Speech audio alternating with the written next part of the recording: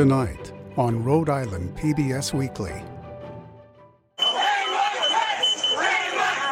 Two historical events that look eerily similar, the insurrection on the Capitol in 2021 and the days leading up to Abraham Lincoln's first inauguration 160 years earlier. There were actually crowds trying to get into the Capitol, just like on January 6th.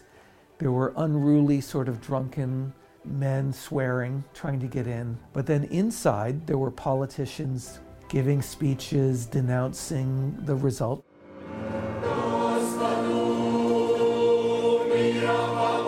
It's not sad.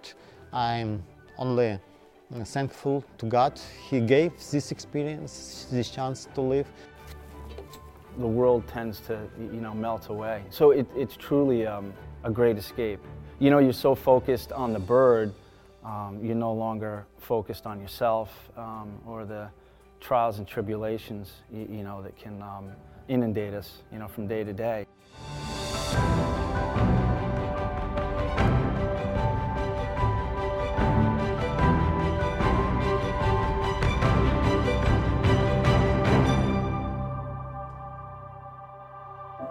Good evening. Welcome to Rhode Island PBS Weekly. I'm Pamela Watts. Michelle San Miguel is off tonight. There's arguably no president who's more beloved in our nation's history than Abraham Lincoln. He guided the nation during the Civil War and issued the Emancipation Proclamation, which led the way to completely abolishing slavery in the United States. Thousands of books have been written about him, but a Rhode Island-based historian came across new information that sheds light on how a divided country came to know Lincoln as the nation was on the verge of a civil war. Michelle San Miguel brings us the story. He's moving very fast, and if he slows down too much, he becomes vulnerable again, because when he's standing still is when someone can get close to him with bad intent. That fast-moving man was Abraham Lincoln, on board a train headed to his inauguration in Washington, D.C.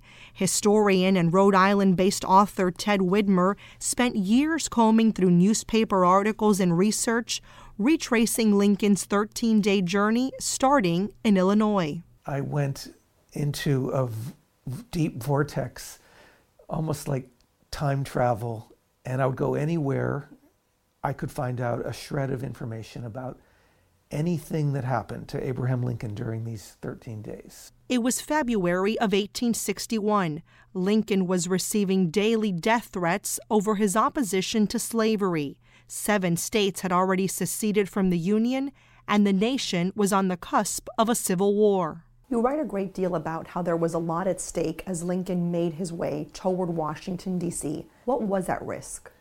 Well, the survival of democracy, basically, and a kind of principled democracy that really believed in the worth of every individual. So if this form of self-government is going to survive, we need a strong United States of America to show people how it's done. In Lincoln on the Verge, Widmer follows the president-elect's 1,900-mile route through the capitals of Indiana, Ohio, New York, New Jersey, and Pennsylvania, states that had elected him. In the North, there is hope that he will come in and be a strong president, but there's a lot of anxiety. There has never been a president from this party. It's a brand new party called the Republican Party.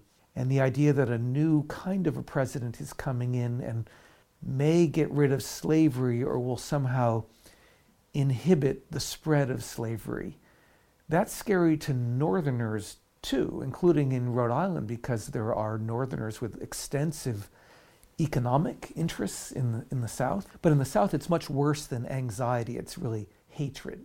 He is built up in the Southern press as a kind of monster. As Lincoln was en route to Washington, his rival Jefferson Davis was rushing toward his own inauguration in Montgomery, Alabama. Widmer describes it as a race between two competing philosophies. Widmer says digging through this chapter of Lincoln's life was a labor of love, and his passion for history is evident and on display in his home on the east side of Providence, from his collection of old maps to this portrait of Lincoln. Something about him has always attracted me the way it attracts millions of Americans, something in the sadness of the face and the incredible story. We talk about rags to riches and the American dream, but no one ever came from as obscure a background and achieved as much as Abraham Lincoln. He literally saved our country. Many people saw Lincoln for the first time during his inaugural train ride to D.C. He stopped in 8 states, ultimately shaking thousands of hands. But that trip could be viewed as a foreshadowing of what was to come. At the very beginning of the trip, there was a device found on the track, even in Illinois, near the border with Indiana, on the very first day, that someone had put there to cause some mayhem. It was found by people looking ahead on the route, and so the danger was removed. But then in Cincinnati, a couple days later, a bag was placed with an explosive device in Lincoln's car moments before he got onto the train, and it was found and removed. There were dangers at every corner, including a plot to kill him in Baltimore. Still, Lincoln gave about 100 speeches throughout the trip on and off the train. To shore up democracy, writes Widmer, Lincoln needed to speak every time that a crowd formed near his train. He's walking a tightrope. He knows he is facing real danger. He's been informed about this plot, and every day they're getting more information about it. So he's literally heading into the jaws of danger. I mean, he's heading toward Baltimore. There's no way he can get to Washington without going through Baltimore. But he also just has an intuitive sense that he's got to get out there and talk about America and talk about himself and sell the idea of the Lincoln presidency to a public that still feels a lot of doubt and anxiety before he has even become president. As the president-elect was traveling through Ohio, Congress was meeting to certify the results of the 1860 election. But Widmer says it was a fraught day as Lincoln haters tried to disrupt the count. There were actually crowds trying to get into the Capitol, just like on January 6th. There were unruly, sort of drunken men swearing, trying to get in. But then inside, there were politicians giving speeches, denouncing the result, just like we saw on January 6th. There were fears that Congress might take over the election. A lot of power lay in the hands of Vice President John C. Breckinridge, a pro-Southern candidate who also ran against Lincoln. He's the one who's in charge of counting the electoral votes, and he refused to cheat. He's kind of like Mike Pence in this story. He refused to cheat, and he presided over an honest count that declared Lincoln the president-elect. Widmer's book was published in 2020, 9 months before the insurrection on the Capitol. As he watched the attack unfold, Widmer was struck by the similarities between that day and the days leading up to Lincoln's inauguration. One of the moving parts of my book was that ordinary people started walking around the Capitol to defend it in the days when they felt that there might be a pro-Southern takeover of the Capitol before Lincoln even got there. And people like firemen, blacksmiths, just sort of, the working people of Washington, D.C. did not want to see a coup happen in their city. I mean, it's where they're from. And they came out and sort of patrolled around the Capitol to keep an eye on it. And we need to be the same way in 2022. Wyoming Congresswoman Liz Cheney read Widmer's book before the attack on the Capitol. The lifelong Republican lost her congressional seat after sitting on the House January 6 committee. I will not sit back and watch in silence while others lead our party down a path that abandons the rule of law and joins the former president's crusade to undermine our democracy. Widmer says Cheney recently called him to talk about the book. She worried about what might have happened had the Capitol rioters gotten their hands on the boxes containing the electoral votes. Her political intelligence is so sharp, she knew that was a weak point in our system and that we needed to be really careful on the day of the counting of the electoral votes. So she said my book gave her some foreknowledge that was very valuable to her that day. It's been more than 160 years since Lincoln's inaugural train ride, but Widmer hopes that what happened back then continues to resonate today. What's the main thing you want readers to take from your book? I want them to look at Lincoln as a flesh and blood human being, not someone we see in a statue or a painting and can't connect to. He was very brave and stood up for his country when his country needed him. And from those understandings of Lincoln, I hope we can all, for ourselves, find some of those same qualities. January 6th showed how fragile our very strong country actually is. And so we all need to stand up individually, but also helping each other. And I think we'll be a better country if we do that.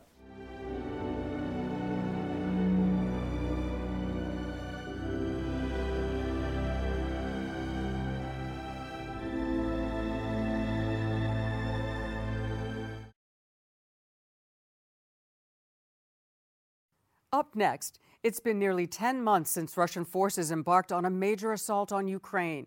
Today, recent attacks on critical infrastructure in the neighboring country have many fearing for the safety of Ukrainians as winter approaches. Tonight, we take a look at the war's impact closer to home and introduce you to one man and his family who lost nearly everything in the war-torn nation. They are now attempting to rebuild their lives one step at a time in Rhode Island, with the help of life's universal language, music.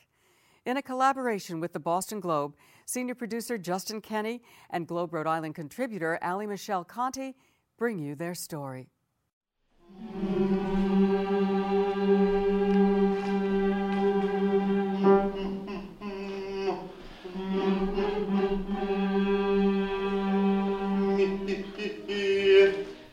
My name is Alexandr or Alex Kryshchuk. I came here from Ukraine.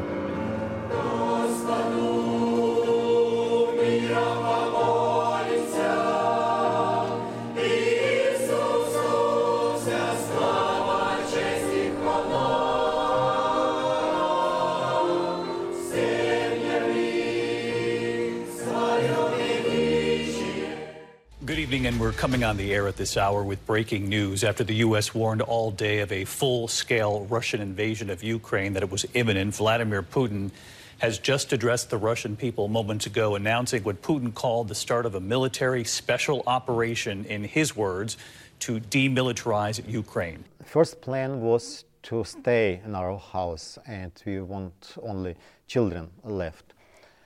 But in the first minutes we understood it's very serious situation, and everybody must fled.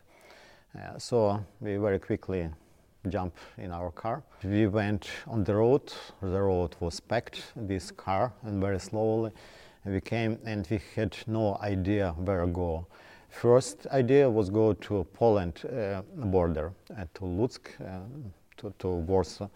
But we get news Russian rocket bombed Rivne and Lutsk also. So we turned left on the Chernivtsi area and to Romania border.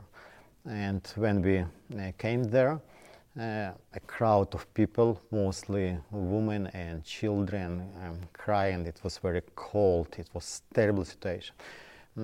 Many times I saw on TV what's happened in Syria or in other countries when refugees left countries, but I cannot imagine. I can see it's my eyes what's happened.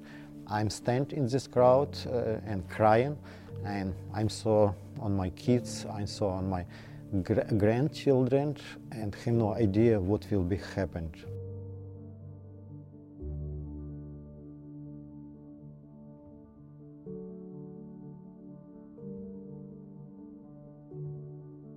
Our house was crowded with kids, teenagers, especially New Year's Eve or Christmas or birthday celebration. All time our house was full with music, kids, and joy, and preparing food.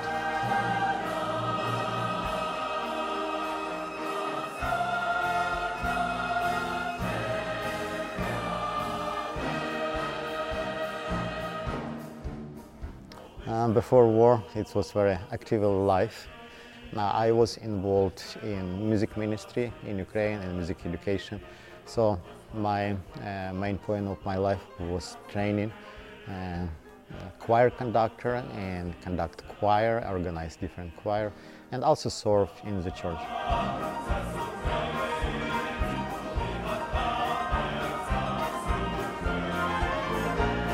5,000 people have been registered in the choir, coming from many republics throughout this vast country.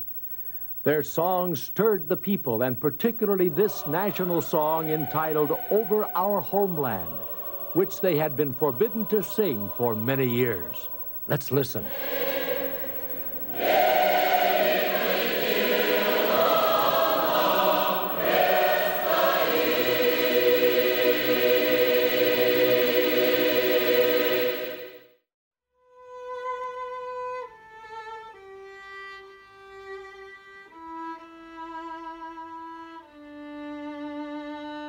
In 5 or 6 weeks after we left, we get news Russian army left Irpin, and next hour we get a picture and all our family crying because it was absolutely all destroyed, bombing, and everything was burning. Big library, good collection of music instruments, and all photos, all what we collect during last 35-40 years.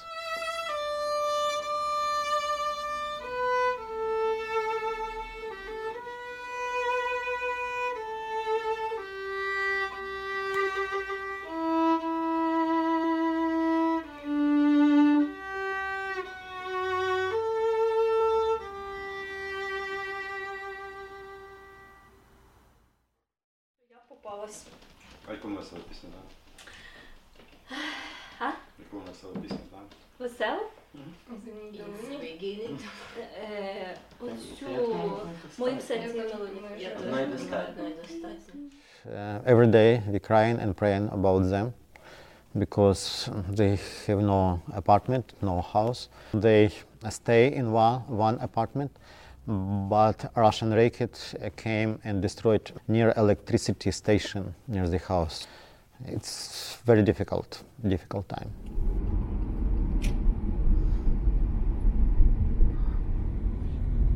Did you read, Sasha? Alex, did you read this news this morning? No. About her son. Oh, San Miguel.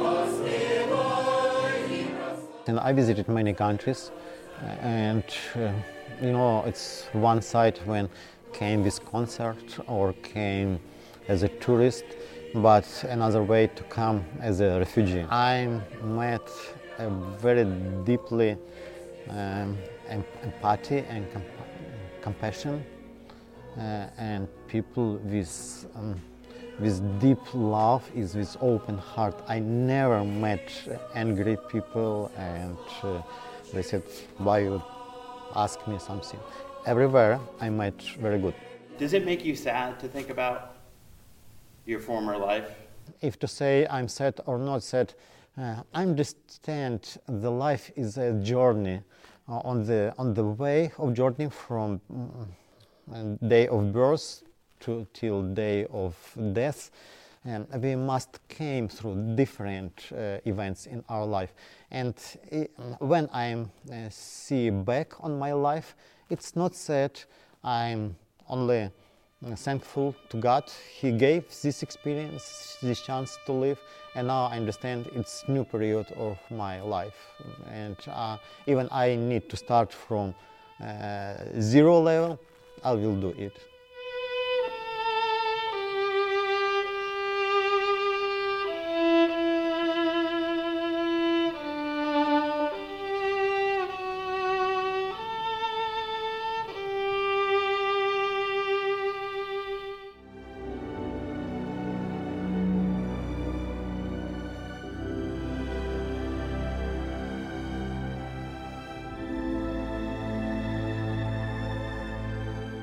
Finally, this is prime hunting season, and now we take a bird's eye view at some Rhode Islanders who have an unconventional way of stalking game in the woods.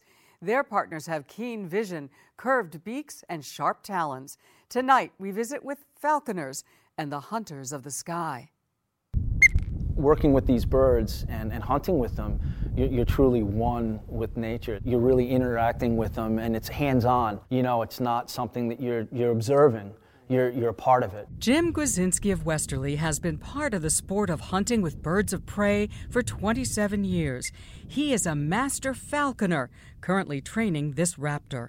The aesthetics of it are extremely invigorating. I think that, you know, the bond that you share with these birds is pretty magnificent. They're not pets. The sport itself, I mean, where it brings you are some beautiful places, some beautiful habitat. It takes place in open fields and country woodlands during a season that runs from October to February. Falconry, or hawking, is training raptors to hunt game with you. Witnessing their majestic flight, you understand why it was crowned the sport of kings. Its origins date back centuries to the Middle East, eventually migrating to medieval Europe, especially with royalty. It remained popular until the introduction of guns. Today, falconry is a specialized sport, according to Gwazinski, similar to fly fishing. There is an art to it, to falconry, and there is a finesse to it in the sense of setting the hunt up and, you know, almost trying to muscle the hunt, if you will, or control it as much as you can. Originally, what was the object of falconry? It was, point in fact, who put food on the table, especially prior to the invention of firearms. What about today? The same. I'll be the first to admit I've eaten rabbit, I've eaten squirrel. You've eaten rabbit and squirrel? I have. I actually prefer squirrel to because? Rabbit. The taste, and yeah, you know, rabbit, you know, they tend to, they'll have a few fleas and ticks on them here and there, so. So you can't be squeamish to participate in this sport. You can't, and no, you can't. I mean, it is a hunting sport. It all begins by capturing the bird of prey. Gwazinski says he either has to climb to a nest to get a hatchling or catch an immature bird in a special net. You understand that there are going to be people who find this objectionable, that you're taking hatchlings from the nest or, you know, trapping a wild bird. How do you answer that? I say that, sure, you know, I can get that point of view. I think if they understood the amount of time and energy and enthusiasm but care that we have for these birds, about 75 to 80% do not make it through their first year. So as falconers, we're allowed to trap these immature raptors and we leave the actual mature birds alone. So you see yourselves as conservationists? I do. It was truly falconers that had a lot to do with the thrust and the push to get peregrine falcons off the endangered species list. According to Gwazinski, peregrine falcons are now nesting under several bridges in Rhode Island and atop the Superman building in downtown Providence, where they can be watched with their brood on a webcam. This creature is the first peregrine falcon the state has allowed to be captured. She's considered the most prized of hunting birds. Other raptors are also used for hunting, such as this kestrel, the smallest of falcons. Also merlins, goshawks, Cooper's hawks, and especially red-tailed hawks. Stephen Wood is training a red-tailed hawk. He had to apprentice for 2 years, then pass a field test. After 5 years as a general, he can apply to be a master falconer. There are federal requirements, and Rhode Island Environmental Management regulates hawking, overseeing licensing. Gwazinski says the sport is a commitment year-round. It goes beyond a hobby. It's a passion. It really is a lifestyle. There's a lot that goes into it. You know, these birds are cared for every day. It's not a passing fancy, and it's certainly something that you just can't, you know, put on a shelf and forget about. Gwazinski says training begins with food-based reward and getting the predator to eat from your hand. And as you're doing this, you're trying to establish a trust with the bird. And then what you do is you'll put the bird on a perch, say a few feet away, and you start to incorporate the whistle. And you whistle and get the bird to jump, you know, take a little bit of a flight at you. They land on the glove, you give them the tidbit, you put them back, and then you walk further away. And essentially you're getting the bird to fly to you farther and farther away. The whistle calls the bird back to the hunter. In training, they do this on a leash called a creance. Then a leather lure is introduced. This is another means of enticing the bird's return while hunting in the field. When the raptors are released to nearby trees, falconers go into the woods, literally beating the bushes with sticks to get their quarry to move. And if an animal is spotted, say a rabbit, the hunter gives a distinct call to alert the bird to their prey. Their visual acuity is phenomenal. What they're starting to do is they make the connection between, something going, something running, and the falconer. If quarry actually does, come out of a briar patch or squirrel out of a dray, or it's running a tree line, the bird will actually key in on that game call, if you will. We are more or less the beagle. We're the ones that are pushing the quarry for these birds. Gwazinski says most of the kill taken in the hunt is preserved as future feed for the falcons. After all this training, most of these birds of prey will be released back to the wild after just a few seasons. Hunters say they are borrowed. For Gwazinski and a handful of other falconers in Rhode Island, a day spent with their sky hunters defies description. The world tends to, melt away. So it's truly a great escape. You're so focused on the bird, you're no longer focused on yourself or the trials and tribulations, that can inundate us, from day to day. Sometimes you just can't put it in words. I was just say, hey, it's what I love to do.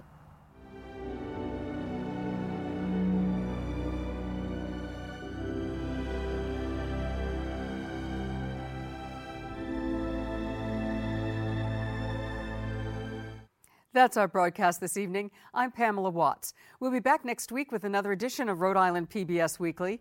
Until then, you can visit us online to see all of our stories and past episodes at ripbs.org/weekly, or listen to our podcast, available on all your favorite audio streaming platforms. Thank you. Good night.